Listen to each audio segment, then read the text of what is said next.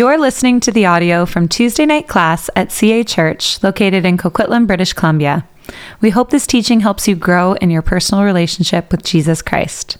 And as a bishop, we read in antiquity that this bishop was led into a stadium.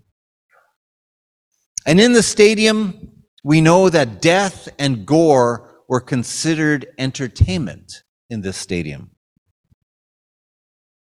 Big crowd gathered, and the crowd was hoping that what they were going to witness would somehow distract them, somehow drown the sorrows of day-to-day living. They'd hoped to drown their own fear of their own mortality in someone else's blood.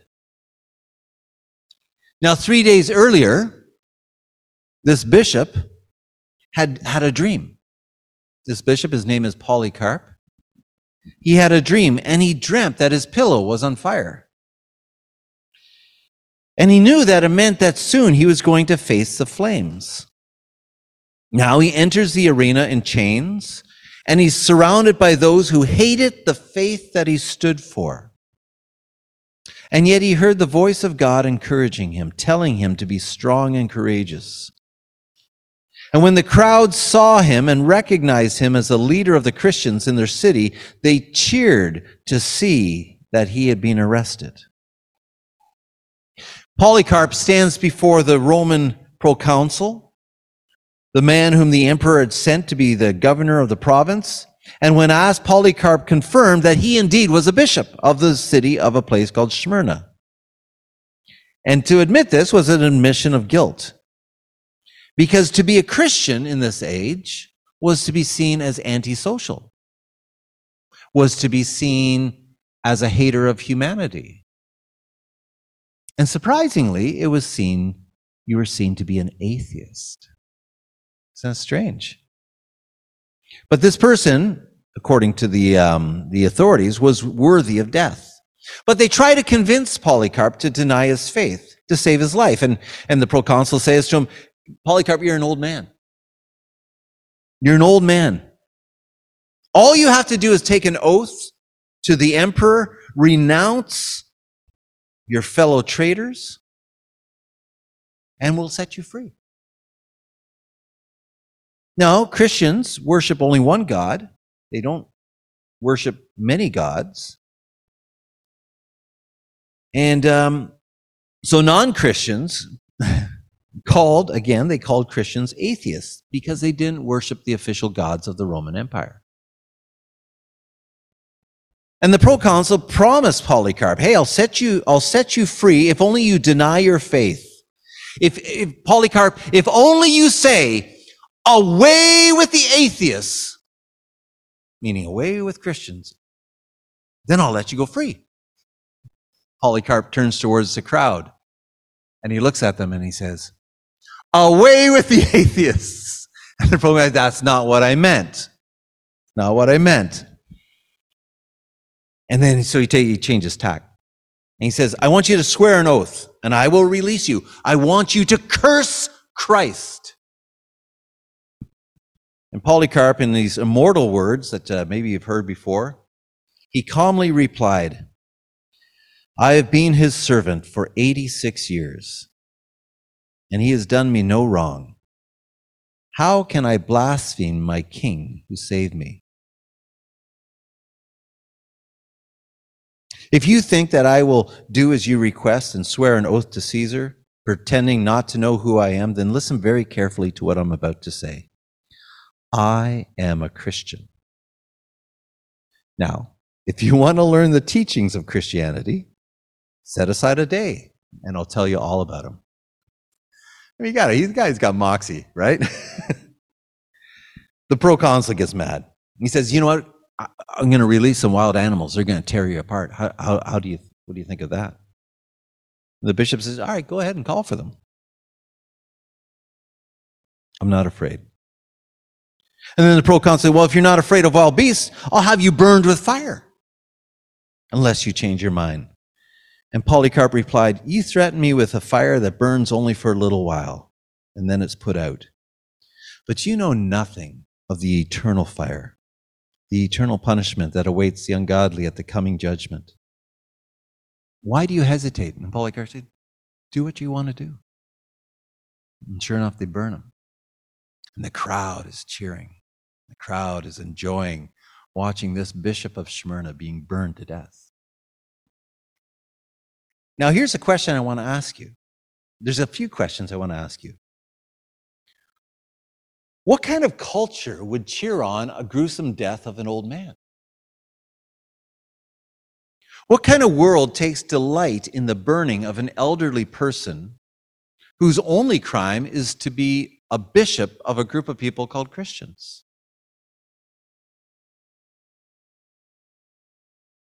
Those are important questions. But here's a more important question. When you hear that story, when I describe that story, how do you feel? Angry? Disgusted? Horrified? So, what has changed in our world where when we hear this story, we actually feel disgusted and horrified? What has changed in our world so that when we hear this story, we say, hey, what happened to this guy? Wasn't right. This is quite unjust.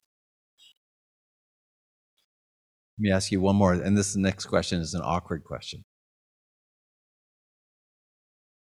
Are we slipping back in the West into a culture that would also enjoy to see such a thing happen? That's a big question. We'll come back to this. The truth is that many of the changes our world has gone through, these changes are for the better. But what has happened? Well, I think what has happened is an event that took place 2,000 years ago, surrounded a person named Jesus Christ, and the event is his life, death, and resurrection. And so that's what we're going to be looking at in this class. This class is called How Christianity Saves Civilization and Can Do So Again. Sounds like a great title. I just took it from a book that I'm reading because, again, books are not copyrightable. You know that? Titles. I could write a book called War and Peace and it'd be totally fine. And it seems like ages since we did our class on the Beatitudes. So I'm excited about the material that we're going to be going through this fall. I'm also quite excited that Dr. Proven spoke last week because in many ways his talk set up what we're going to be looking at in these weeks ahead. Now if you've been around in any of my class, you'll know, I hope you know this, I am not a creative thinker at all. I'm not a creative person. But I'm good at finding food and then telling you about this food and pointing you where you can get some food. So I'm like a fellow sojourner or a person who's just saying, hey, I came across this really good book. Let me tell you about it. And so in this class, this is what I'm doing. I'm actually drawing from a number of books that I've read on this particular topic. One of the books is this title, How Christianity Saves Civilization. I really like that one.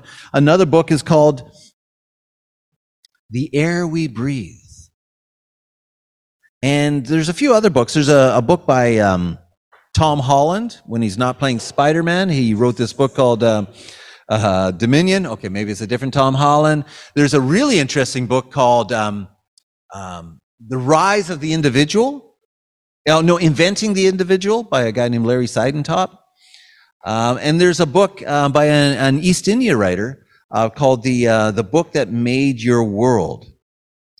And also another really interesting book I'm reading. It's called From Shame to Sin, and it's looking at sexuality in antiquity. Man, it's an interesting book. Anyhow, so these are the books I'm reading, and I'm just going to turn around over these next 10 weeks and tell you what I'm learning. That's basically what this class is all about. That's basically what all my classes are about. And so one of the themes, the key theme in this class is this. To understand our world, you need to look at the life and the influence of Jesus Christ.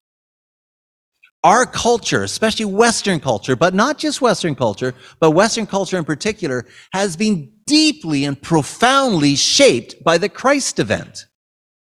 in ways that we don't even realize. So many things that we take for granted in our culture, such as freedom, compassion, humility, human rights, science, progress, tolerance, equality. These ideas do not exist in a vacuum, but are actually the legacy of Jesus Christ and his life, death, and resurrection, and have been passed on to us through God's word. And so one of the passages I'd like to read for us tonight, just to frame our time, is found in 1 Corinthians. I'll just read it to you. 1 Corinthians chapter 15. Paul, he writes these words. He says,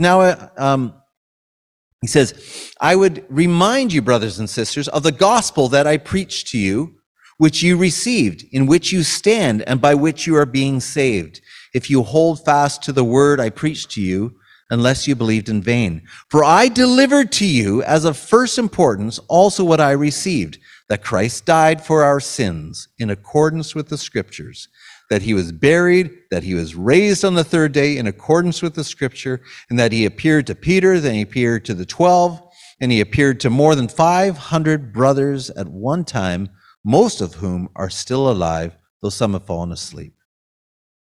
Then he also appeared to James, then to all the apostles, and last of all, as to one untimely born, he appeared also to me. Let's pray. Jesus, this class is about you. We want to honor you, not just with our minds, but with our hearts. And so we pray over these next few weeks that this would be an act of worship, that we would worship you with our hearts and our minds, and that what we learn would not just be interesting information that we put back on the shelf after the 10 weeks, but it would be transformative. And it would shape how we live out the life that you've called us to live, how we speak to our neighbors, and what we say to our neighbors. So guide us, we pray, in Jesus' name. Amen. Okay, so now you've heard this before. I know Pastor Sam mentioned it. You know the story, right? You guys know the story of the two fish in the tank, right? One fish says to the other fish, do you know how to drive this thing? Come on, that's a funny one, isn't it? No.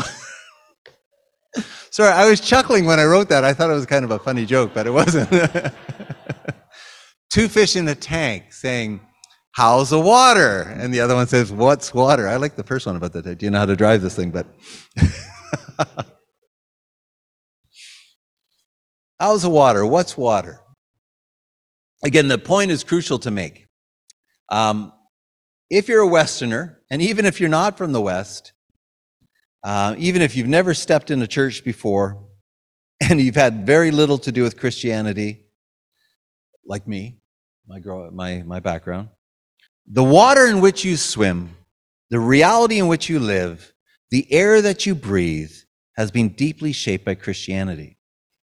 Now, I didn't grow up in the church. Many of you guys know that. I didn't grow up at all. I knew nothing about the Bible. We never went to church. But my life was shaped by many of the truths in the Bible. We'd go to high school. We'd say the Lord's Prayer at the beginning of the day. I'm like, this is dumb. Why are we doing this? But we'd have Bible stories. Sunday shopping wasn't a thing when I was growing up. Why is that? It's our culture was profoundly affected by Christianity, but even more so now. How we understand what day it is, what year it is, many of our expressions, how we see the economy, political assumptions. Oh, thanks, man. Morality, everything. Christianity is the air we breathe, even today. And so part of our class is to pay attention to breathing. So let's give it a shot. Everybody breathe in. Breathe out, including my cyber friends. Breathe in. Breathe out. The fact is, very few of us pay attention to our breathing. When I'm biking to work up that hill, I do pay attention a little bit more to my breathing. But we know that if we suddenly stop breathing, that's a problem, right? That is a problem. Well, this is what this class is about, is paying attention to our breathing. Instead of focusing on oxygen, we're going to be focusing on the many realities of the world that we take for granted. And then we're going to look at how Christian they really are. Now, why am I teaching you this class? Well, one, it's super interesting, and that should be enough. But there's other reasons. I hope this encourages you in your Christian walk. How many of you guys were at the men's retreat this year? Some of you guys were at the men's retreat. I see a couple hands. Yeah. So we had a guy named Rick Watts. He's a New Testament guy from Regent College. And Rick began his talk. Do you remember what he said? He goes, he's Australian. G'day, the fact that you have a phone. Oh, no, it's not a good Australian accent. Because the fact you have a phone, an iPhone, tells you that Jesus has won. And we're all sitting there going, what? You see, in fact, you have an iPhone, Jesus has won. And we're like, what are you talking about? And then he started to unpack it. And we are going to unpack this. Christianity has had a huge impact on our world today. And that's what we're going to be exploring. Now, along the way, I'm going to give you brief opportunities to talk about a question that I'm going to bring up, right? Because it's nice. It'd be really sad if after 10 weeks, it'd be like, well, that was a great class. What was your name? You're sitting at a table. Just get to know each other. Don't spend too much time, but try to answer this question. And you guys online, okay. Next week I'll get you so you can talk to each other. But for now, you're just going to talk to me answering the question. When I say to you that the world that we live in is deeply Christian, how does that sit with you? And what feelings or questions come to the surface? So around your tables, I want you to discuss just for a moment, how does this statement sit with you? And what feelings or emotions or thoughts or questions come to mind? Okay? You guys can put it on the chat, and you guys can just talk around your table for a second. If you're an introvert and you're like, I hate this, that's okay. You don't have to participate, but just kind of nod your head. Okay, go, just for a couple of minutes.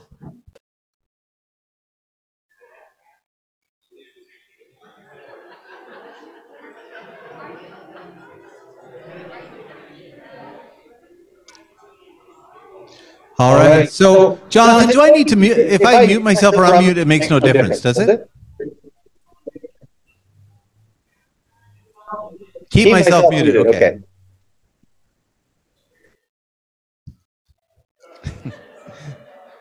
Ha ha ha ha. All right. Somebody's always complained that I've been doing too many dad jokes, so it's not good. Okay, so how does that sit with you? Just very quickly. Hey, this country that we live in, this culture we live in, is more Christian than it's ever been. How does that sit with you? Yeah, you guys have been reading the notes on here. They're like, no way, yeah. Well, that's what I anticipated this. I have it in your note. I have it in my notes. I can hear some of you politely or not so politely thinking to yourself, I don't buy it. You're probably thinking, hey, our world is anything but Christian. Look what's happening in our schools. Look what's happening in the government. We live in a post-Christian, post-truth, post-serial world. And how can you say this culture is Christian? Sounds to me like Pastor David has been taking advantage of Canada's marijuana laws. Yes. Now, some of you may be thinking, well, hang on. What this kind of talk about Canada being Christian, that's kind of dangerous talk. It sounds awfully triumphalistic, sounds quite nationalistic. Don't you realize, David, the harm that Christianity has done to this world? Think about the impact of colonialism and all sorts of things. And some of you might even be thinking, well, I'm kind of glad that Christianity is being pushed to the back of the line in Canada, because Christianity has been, a picture of inequality, coercion, ignorance. It's anti-science. It's restrictive. It's backwards. That could be where some of you are coming from. Nevertheless, the thesis of this class is something I'm going to come back to again and again. I'm drawing this from our man, Glenn Scrivener. I like the way he puts it. The extraordinary impact of Christianity is seen in the fact that you don't notice it. You may not realize it. Even if you're not a Christian, you already hold Christian-ish views. Even if you're not a Christian, you have Christian views. And the fact that you think these views, these values are natural, obvious, or universal just shows you how profoundly this Christian revolution has affected you. Yeah, this is the big picture of the class. We're going to come back to this again and again. I will argue that most people embrace ideas like compassion, the importance of family, the necessity of consent, the importance of science, the need for tolerance, freedom, and progress. Most people would hold that these things are important values. But the question I want to ask is, are these self-evident? Contrary to the Declaration of Independence, they may not be self-evident. But how do they become the air we breathe? Well, this is what we're going to look at in this class. And so I hope you lean in this class. I want to invite, it doesn't matter what your background is. Some of you are listening, you're online, or you're here tonight and you're not coming from a Christian perspective, but you're just kind of intrigued or whatever. I hope that you lean in and you ask great questions. Feel free to ask really good questions during the week as you're processing this. Hey, last week I gave out my cell number. Give me a call. You should still have my cell number. If not, just text me or whatever, or email me. And so I want to encourage you, if you disagree with me, push back. Now, I hate to be geeky, but just the freedom that you have to push back against my idea is actually a Christian legacy. So, sorry. Okay, so here we go. I'm going to begin by talking about the day before the revolution started, because one of the themes of this class is about revolution, the revolution that Christianity brought about. How many of you have been to an art gallery? That's not bad. It's impressive, actually. Pretty high-level group I got here, yeah. Now, I've been to art galleries whenever they're free. So London, they're all free. I think Washington, they're free. So, and one of the things I've noticed is that when you go into an art gallery, if you're looking at art that's like pre-1800, there's like one theme, and it's usually the theme of Jesus on the cross. Sometimes the nativity, but often they're pictures of the cross. After 1800, the art takes a different, then you get lots of stripes. And my brother and I were in Ottawa once. And we went to the art gallery. We had nothing to do. We went into the art gallery, and we're kind of looking around, and we went into this one room, and I was like, oh, shoot, we can't go in here. It's under construction. But we didn't realize the construction, it was just a line of bricks on the floor, that was the art, and we kind of missed that. But Jesus Christ and his death on the cross has been a central image throughout most of Western history. The cross is one of the most recognizable symbols in human history. We see it on ambulances, in hospitals, on gravestones, as tattoos, necklaces, earrings. You see crosses throughout churches. I think it's the most recognizable symbol in Western history, in the Western world. Now, we talked about this a little bit last year, but the idea that the cross, we see crosses everywhere, in gold and silver and all sorts of, diamonds, and it's rather striking. And it's also quite striking that one of the main themes in art is a depiction of a death, a famous person's death. And you add to the mix that this person who died this death, and as we'll discover, is quite a horrible death, that this person was somehow, some way God. It's quite a revolutionary thing for a person to say. And if it's true, well, the implications are world transforming. There are many people in the Greco-Roman world, even as there are today, who thought the idea that God was somehow on the cross is absolutely ludicrous. Absolutely crazy. It was the peak of foolishness. In fact, in the Greco-Roman world, if you want to come across a picture of a cross, I know of one picture. It's a very famous picture, but it's not art. It's actually graffiti that's found on some wall in the Greco-Roman world in around 200 AD. It's an actual piece of graffiti that you come across. I have it in your notes. And it's a picture of, and it looks like some, grade 11 kid scribbling on the side of a wall. And what does he do? He draws this picture of a donkey, of an ass on a cross and somebody underneath. And in rough writing, it says, Alexamenos worships his God. And so in the Greco-Roman world, this idea that somehow somebody important, somebody, even God, could die such a death is asinine. Is completely asinine. And the artist's point is that this guy on the cross is not God, and he's an ass, and anyone who worships him is an ass.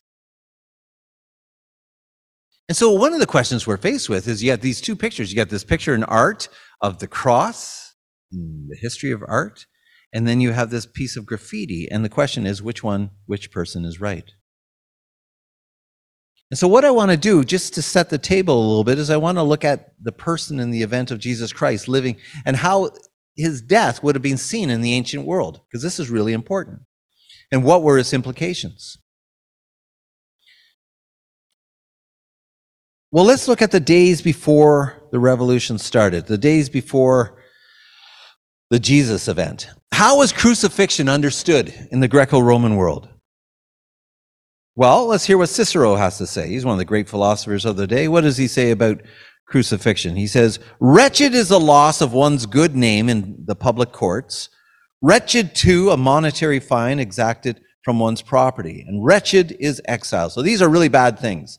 To get your name dragged in court, to lose a lot of money, to lose your property. It's really terrible to be thrown into exile. But the executioner, the veiling of heads, and the very word cross, let them be removed not only from the bodies of the Roman citizens, but even from their thoughts, their eyes, and their ears. The mere mention of them is unworthy of a Roman citizen and a free man. So to Cicero, even mentioning the cross is something that you never do. Because even mention the cross was to bring up the biggest picture of shame a person could imagine. To experience shame would tarnish one's good name. And it would affect everyone. So in Roman, actually, it's one of the things we're going to get to. In Roman culture, shame is a big deal. And not to get too far ahead of myself, but I think in our culture, we're seeing a shift away from guilt to shame. Shame is a big deal in our culture today. Yeah, I don't want to go down that road too quickly. Stop me if I start going, because I do that every now and then. I start just going down too many roads. Okay. In the Roman world, there's no greater shame. There's no greater shame than to be crucified on a Roman cross. It could not get worse than that. It was the lowest of the lowest. To die via crucifixion was so bad that you don't even talk about it. It wasn't conversation that you could ever have with anyone. Crucifixion was literally excruciating, which means from the cross. But it was extremely painful, yes, but it was utterly shameful.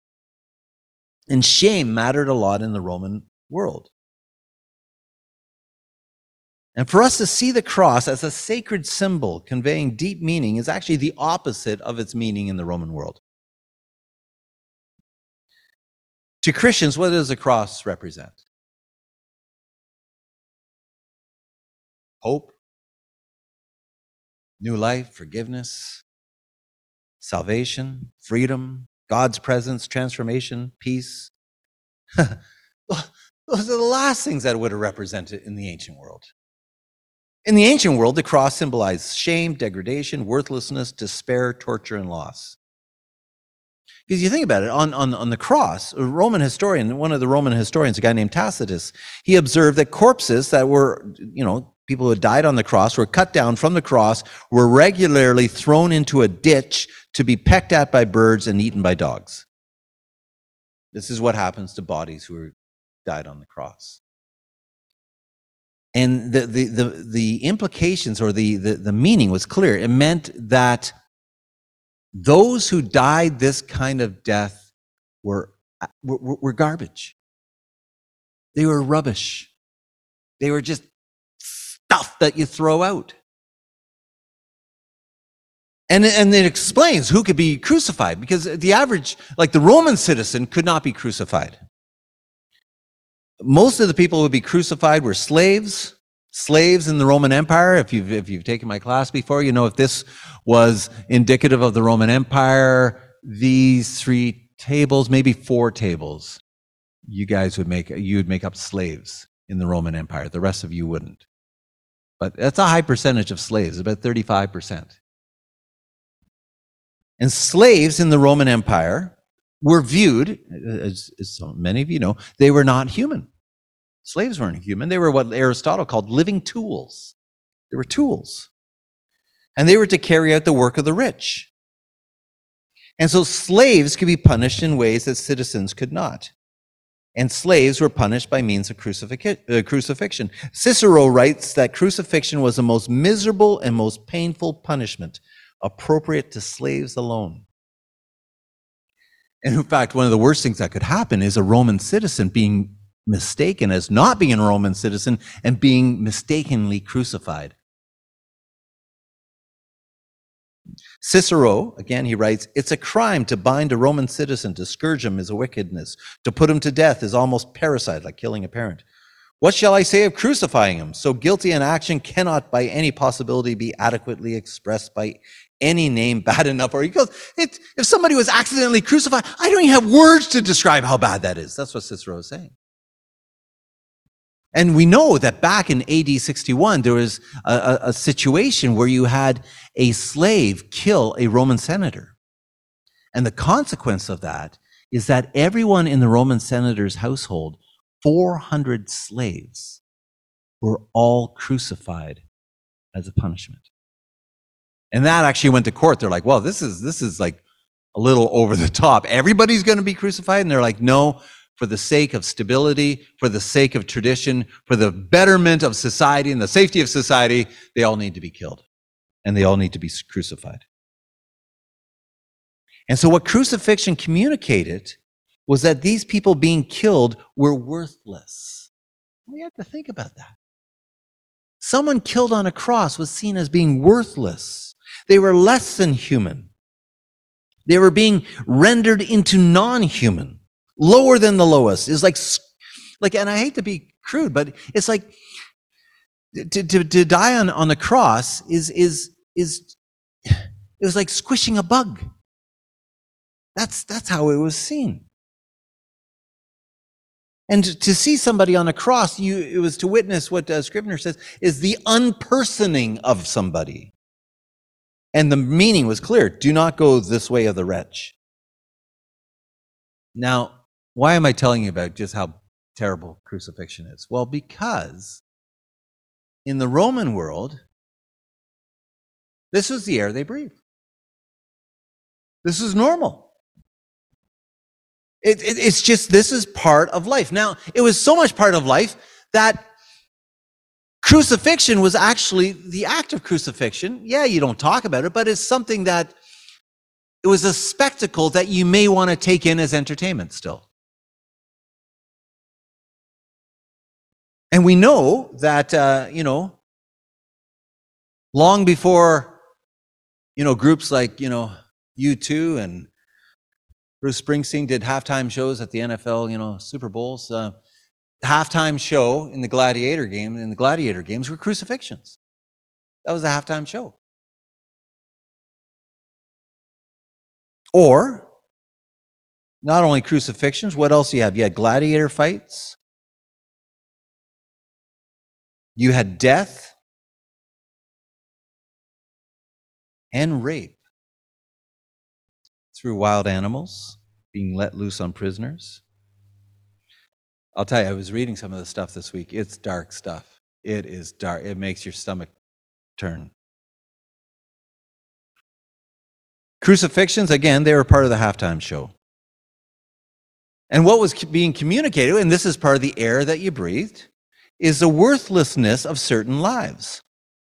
We know that under the Emperor Caligula, we know there was a time in the Roman Empire where there was a shortage of meat. And so what did the emperor do? He released, well, he didn't release. He took all the prisoners, those who hadn't even stood trial, and he just fed them to the animals so that the animals who are used in the show wouldn't die. So certain people were seen and treated as pet food. And so where are we so far? Crucifixion was the lowest way to execute someone from the lowest rung in the Greco-Roman society. Crucifixion was a part of the way the Roman society viewed and treated certain segments of society, particular slaves. Now, let me just ask you this. Because I've been going for a little bit.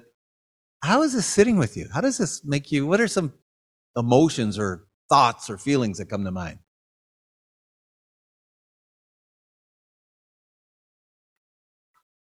It seems unbelievable, doesn't it? It's so dark. What else? Let's see what you guys are saying. Yeah.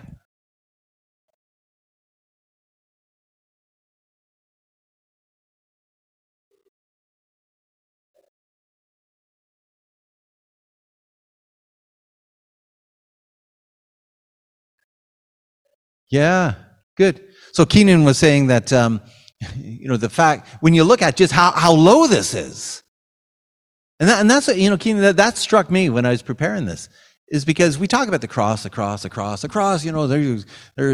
glory in the cross, when I survey the wondrous cross. And when you realize what the cross, and how gross it is, and how worthless, and the unpersoning of this kind of death, and the way it was used as halftime shows, and then you think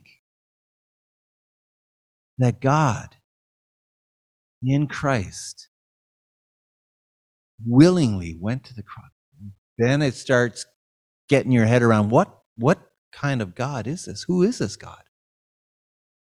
That's what really struck me. Now I want to just move from here just a little bit. Glad we don't live there. We didn't live there. Yeah. Why did the ancient world treat human beings this way? That's a big question. It's an important question. Why did they think that this is okay to treat people this way? What kind of society has as its halftime show the crucifixion of human beings?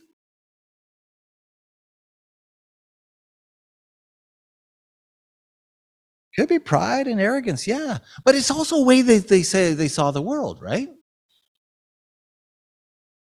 Well, how would people enjoy? Again, it's nauseating stuff. But we know that the Romans viewed human beings differently than we in the West today, in 2023, would view human beings. For starters, in the Roman society, not everybody's equal. And in fact, inequality was natural. What does our man Plato say? Plato says, nature herself intimates that it is just for the better to have more than the worse, the more powerful than the weaker. Justice consists of the superior ruling over and having more than the inferior. So Plato, it's just natural. This is the way it is. The smarter rule over the dumber, right? The more powerful rule over the less powerful. This is justice. This is the way things are. Aristotle, his student, says, for that some should rule and others be ruled is a thing not only necessary, but expedient. From the hour of their birth, some are marked out for subjection and others for rule. That's what Aristotle, he says. Some people, just from the very beginning, some are born to rule and some are born to be ruled. That's just the way it is. So, let me ask you a question. Actually, you can just talk about it. How does that picture of inequality sit with you? They said, this is very nice. This is just the way the world is. Talk among yourselves. How does that sit with you? Just for a second. Some are born to rule, some are born to be ruled. Says this is just the way things are. How does that sit with you? What's that? It's great if you're the ruler. Yeah. Does that seem fair? Does that seem okay? No?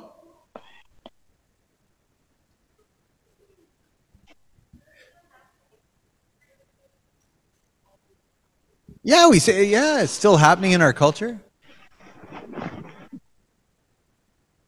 Yeah. Why are we covert about it, though? That's right. To admit it would be shameful because it shouldn't be this way. Yeah, that's the point. Usually when we hear that, guys like Plato and Aristotle, yeah, some are born to rule, some are born not to rule.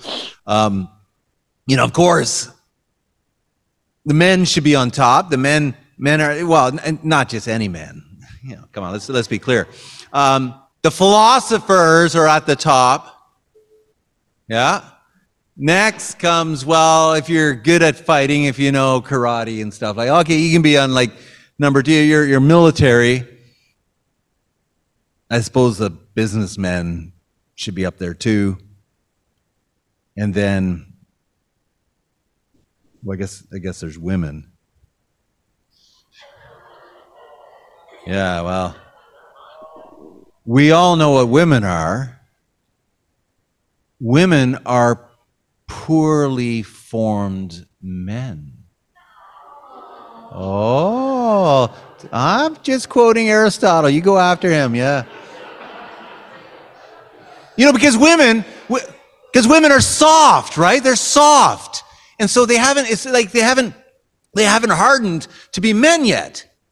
And so they're like, how did great old Aristotle put it? He goes, they are deformed males.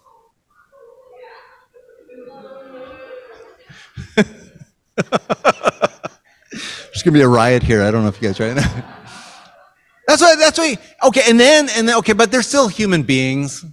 See, Aristotle would say, "I'm a reasonable person." They're still human beings. And then you have slaves and barbarians. Well, barbarians and then slaves. Barbarians are foreigners, so they're weird. And then slaves, well, obviously aren't human. They're just things, right? That's how society worked. Now, you have this famous line by Socrates. What's his famous line? It's probably the only line I know. Know thyself. And you often hear that quoted. Socrates says, know thyself. And you know what that means? It means just look deep inside yourself and know who you are. That's not what he means. What does he mean? Know your place and stay there. Know your place and stay there. In fact, this is woven deep into it's woven deep into culture because do you remember ever reading Aesop's Fables? Has anybody ever read Aesop's Fables? Put up your hand. Yeah, it's funny you don't read it as much anymore. Aesop's Fables. Now, when did Aesop live? When are these fables from? Actually, from quite a long time, but I think the 7th century BC, roughly the 7th century BC. And Aesop tells a story of a lizard. And this lizard doesn't want to be a lizard, wants to be a snake. And so what does the lizard do? Well, he stretches himself to become a snake and stretches, and then he explodes. What's the moral of the story? Know thyself. Don't try to be someone you're not. Don't be thinking you can move around. This is what's going. This is the air you breathe. If you try to disrupt the status quo, it doesn't end well for you. And if you really try to disrupt the status quo and you're of a particular group of people, your future is crucifixion. And this inequality is woven into the fabric of society. It was the air that they breathed. Now, some of you might be, well, wait a minute, weren't the Greeks also a little bit about democracy? It's not all bad, the Greeks and democracy. I think I studied that in first year political science or something like that? Well, democracy, which means power of the people, does emerge in ancient Greece, but you have to ask the question, who constituted the people? Well, it doesn't mean the people standing equally under law. What it meant was usually the paterfamilias, who was the head of the family, and a bunch of them getting together. In the ancient world, it's not the individual. In fact, I don't want to get ahead of myself, but the idea of the individual. Like, you are Ray Keelan. That's who you are. These individuals, right? Al Horvath, that's who you are. This idea of the individual is actually a concept that emerges later. And it's connected to a certain revolution that took place 2,000 years ago. I'm getting ahead of myself, but I just thought it was kind of cool. In the Greek world, the head of the family, the father, would come together with other fathers. They would vote on things, but they wouldn't vote on anything really important, because really important things in society were decided not by democracy, but they were decided by divination. You go to the gods, you go to the temple, and you consult the gods to make decisions. And so Greco-Roman society was not made up of individuals who constituted society. Not at all. It was the head of the family. And the role of the head of the family, the father, was to hold power over his family. And we're going to do a week on the family, which is super interesting. But he had absolute power over his family. Yeah, I don't want to get ahead of myself because these are cool stories, but I don't want to. But and he was like the priest of the family. And his job was to literally keep the home fires burning and to have proper veneration to the ancestors. And many of you from East Asian background, you get this, you understand this, because it's still part and parcel of East Asian culture.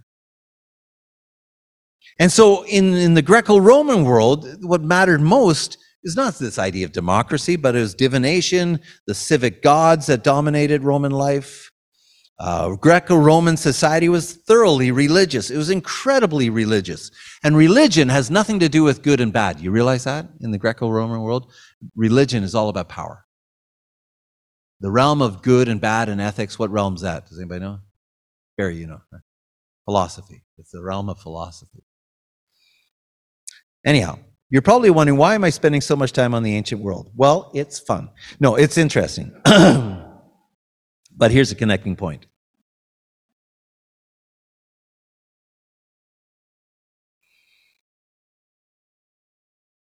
How we see the world today is not a given. Because we know at different times in history, people see reality differently.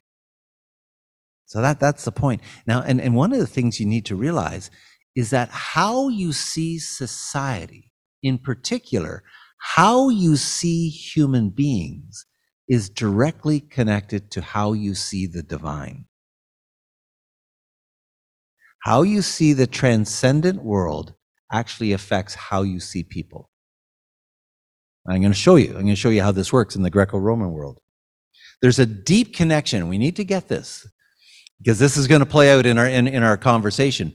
There's a deep connection between, to put it technically, theology, which is talk about who God is, and anthropology, which is what? Study of humanity, yeah. So there's a connection between how we see divine and how we see humanity. How we see God, or how we don't see God, affects how we see ourselves as human beings. So, for example, if you believe that God does not exist, God doesn't exist. The spiritual world is non-existent. How does that affect how you see a human being?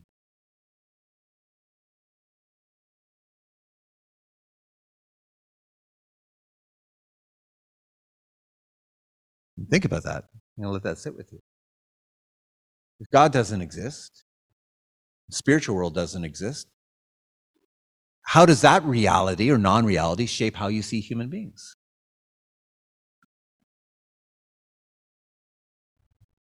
Could be, yeah. You look for naturalistic explanations for human beings. Yeah, we'll come back to this. But let me tell you, because in the Greco-Roman world, how are human beings seen? Or where did human beings come from? Well, we know that in the ancient world, there's a lot of creation stories flying around. And in the Greco-Roman world, one of the things you have to realize is that there's lots of gods. There's a lot of violence, and there's a lot of slavery. One ancient creation story tells the story of gods battling it out before creation. We find this god Marduk killing Tiamat, whose body was then split into two to make up the sky and the land, heaven and earth. 300 gods go up to heaven, 600 rule the earth. And this is the story of creation. Now, what's the role of humanity? Well, they actually don't show up, really. They're a bit of an afterthought. And humans finally show up on the scene. And why do they exist? Well, they exist to serve the gods. In fact, this picture of human beings existing to serve the gods shows up over and over again. And humanity was often made from bloodshed and created for slavery of the gods. So some of you know a little bit about Greek mythology. If you know the origin stories of the Greek gods, I mean, it's fun reading, but it's pretty violent, right? There's a lot of chaos, bloodshed, warfare, slavery, jealousy, and no shortage of sex. It's a page turner, that's for sure. I mean, here's in a nutshell. Here's a story. There's Gaia, which is the earth. There's Uranos, which is heaven, the sky, and then there's this other Tartarus, which is the underworld. And we know that the earth and heaven, Gaia and Uranos, they end up having sex. They have children, and their children are a race called, does anybody know? The Titans. Yes, remember the Titans. Yes, and the Titans, they were the cute ones, because Gaia also ends up giving birth to monsters called Cyclops. Now, Uranos is not a big fan of these kids, and he throws them down to Tartarus, and Gaia is upset with him. How come you threw out our kids? And so she gets revenge by getting one of her sons, a fellow named Kronos, to chop off Uranos's genitals. And then things get rough. Things are rough, but we read that, this is where the story is kind of quite romantic. We read that the blood from his chopped off genitals ends up creating Aphrodite. And Aphrodite is the goddess of love, right, and beauty, whose Roman name, Venus, was the source of a really bad song in the mid-'80s. Okay. Now the saga continues. Kronos marries his sister Rhea, but then is afraid of his children, so he decides to eat up the children as soon as they are born. The sixth born, however, is saved. His name is Zeus. He grows up nurtured by a goat in a cave, tricks his daddy to vomit up all the other children. And then Zeus forges an alliance with them, and these are the Olympians, and they take on the Titans, and they win. And Zeus ends up cutting up Kronos, and Kronos is like, see, I told you we shouldn't have had kids. And pieces of Kronos are thrown into Tartarus, and in the end, I almost said tartar sauce. No, Tartarus. In the end, Zeus and a god named Poseidon rule the land and sea, and Hades rules the underworld. Okay, now who's missing? Thor. That's a whole nother one. We need Thor and his hammer, right? Yeah. Who's missing? Human beings. Where do human? Oh, okay. We know from the story that human beings have who to thank? A fellow named Prometheus. He was a Titan, but he had not been thrown into Tartarus with the other Titans. He's given the job of making humans, and he does so from dust. The goddess Athena breathes life into humanity, but Prometheus helps out humanity by stealing fire from the sun, and he wasn't supposed to do that. The gods are upset at him, so what do? They chain him to a rock where every day his liver is eaten by an eagle. Then it regrows, and then it's eaten, and then it regrows, and so on and so on. Okay, so there you go. That's the origin story of humanity in the Greco-Roman world. The Romans basically absorbed this story and made it their own. They gave the gods new names. Zeus became Jupiter, Poseidon became Neptune, Aphrodite, Venus. And the Romans did add something to the storyline, though. The god Ares, who was a god of war, was seen negatively by the Greeks, but the Romans, hey, we like the god of war. And his Roman name is Mars, and he ended up fathering the actual founders of Rome, Romulus and Remus. And he does this, of course, through the violence of raping a mortal named Rhea Silvia. So, there we go. The eternal city, Rome, was founded on war, rape, violence. So let me ask you this. Here's a question for you. What time is it? Okay. There's your story. There's your creation story. What a lovely story. That's your understanding of the gods. So I want to ask you this question.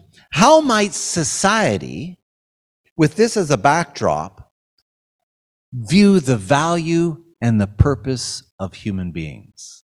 Okay, just talk among yourselves. All right, so given this as a backstory, how might a society that this backstory was the air that they breathed, how might this society view humanity in terms of their value and purpose?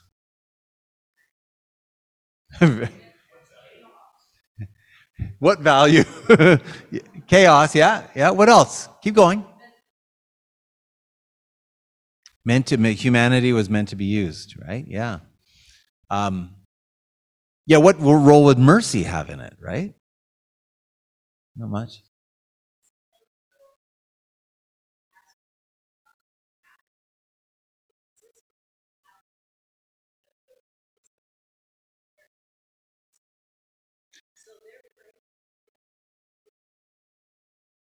No, that's a good observation. Yeah, that's good. So the comment was that, if we're operating from the idea that we're made in God's image, and so there's something embedded within all human beings, including pre-Christian Romans.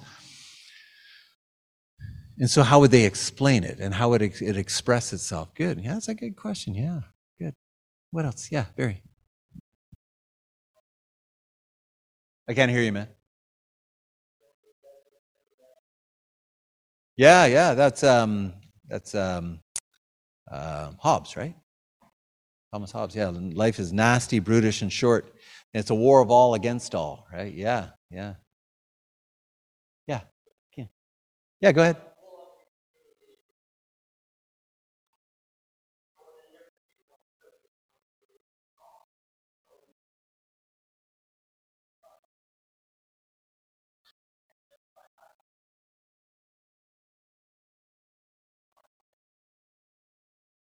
Yeah.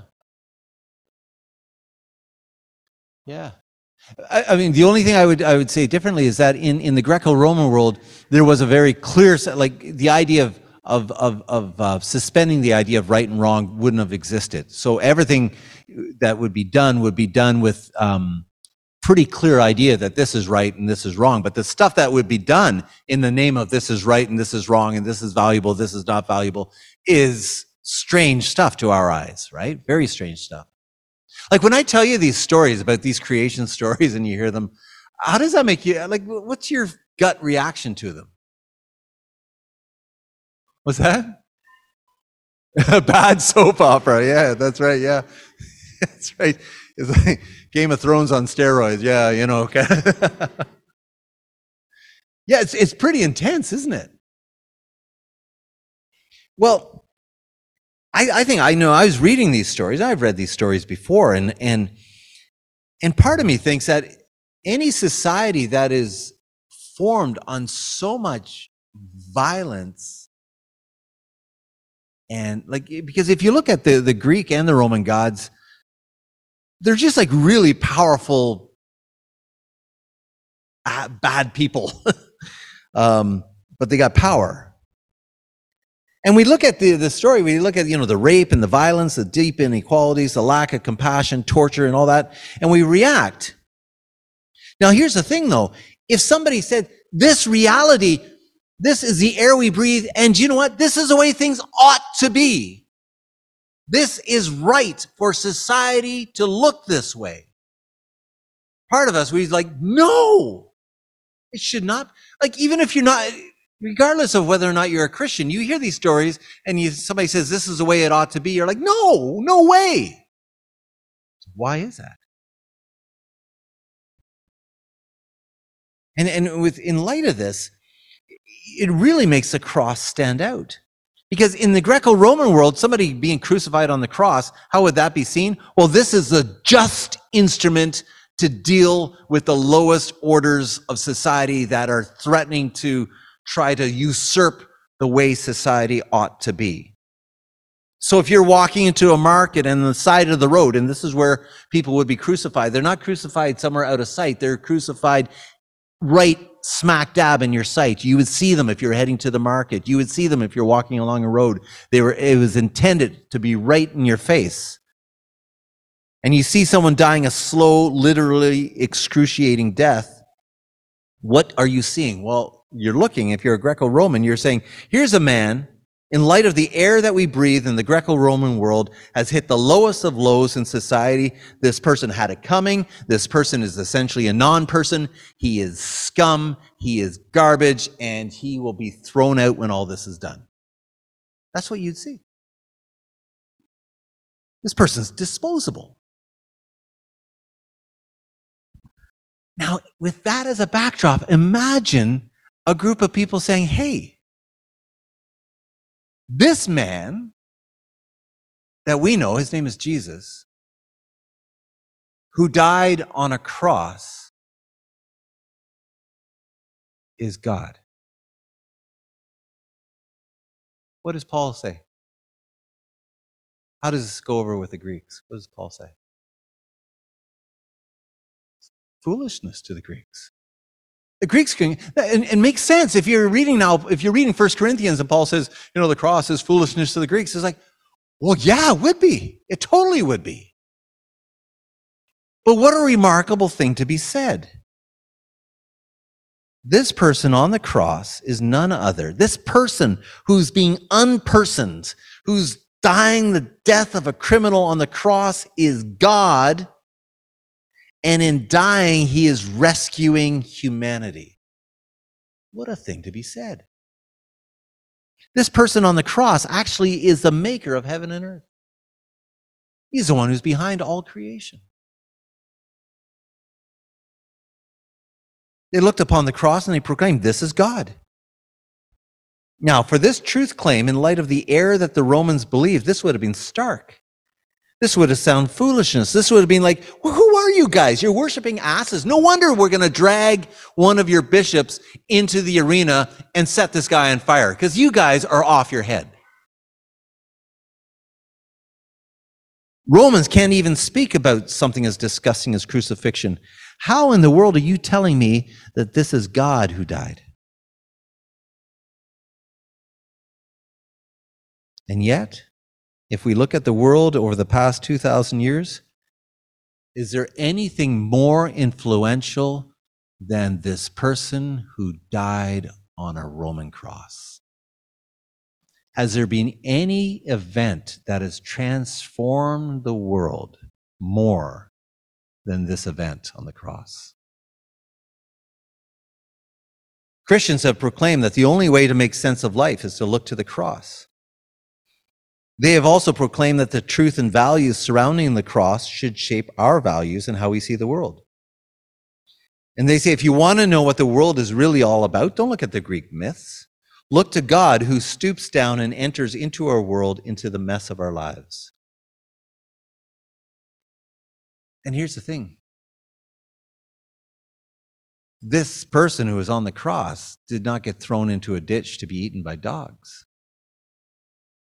But 3 days later, he lived again. And minds and hearts began to change.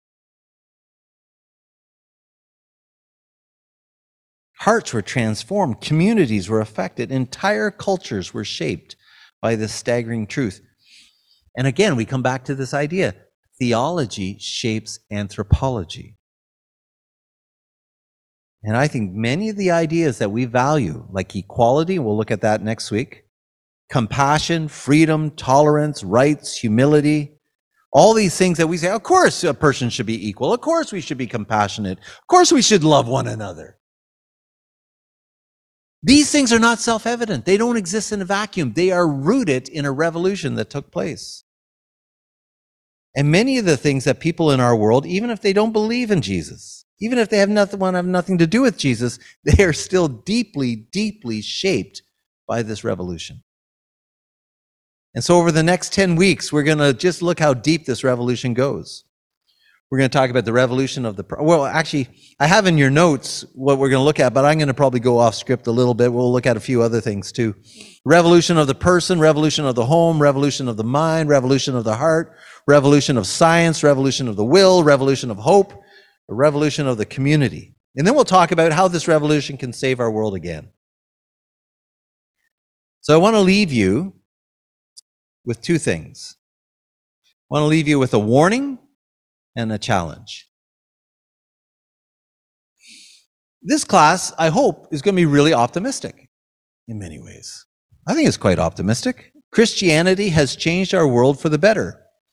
And even though there are forces pushing against a Christian worldview, some of their assumptions are still Christian, which is quite amazing once we drill down. But there are some changes happening in our culture that I think are warnings to us. And we're going to touch on this as we make our way through the class. And here's one of the warnings. And if you've been in my classes, you know this is something I've mentioned before. I think in a very real and disturbing way, our post-Christian world is starting to look more and more like the pre-Christian world. That is the Greco-Roman world. Remember some of the things about this world. Some of the assumptions in the Greco-Roman world about the value or the lack of value of human life are starting to play out in our culture today. And I think we need to pay attention to that.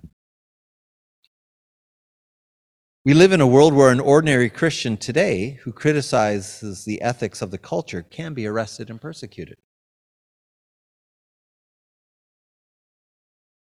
We live in a country right now that if I openly speak and counsel somebody about a Christian view of humanity, I could go to prison for 5 years. Now, in other countries in the world, it's, I just came back from the Middle East where I was talking to people in the church and they were saying, friends that they knew just in the last year were arrested and killed, brutally killed. So we're just playing catch up in some ways. I think in many ways, if we speak out, we may run into some of the things that Polycarp ran into. And I think in some ways our culture, and we're going to talk about this, I think our culture is becoming more and more shame-based. And it's also becoming more and more enamored by forms of entertainment that exploit other people. And think of real violence, whether it be in MMA or UFC, reality police shows, plus millions of YouTube videos showing real violence in real time. Humility, shame, the loss of dignity, these are all staples in our world of entertainment. And so we need to pay attention to this. But here's our challenge. My challenge to you is I want you to see how big God truly is. That He has turned this world upside down in ways that you won't even imagine. And the challenge is to pay attention to the air that you breathe and to recognize just how Christian it really is.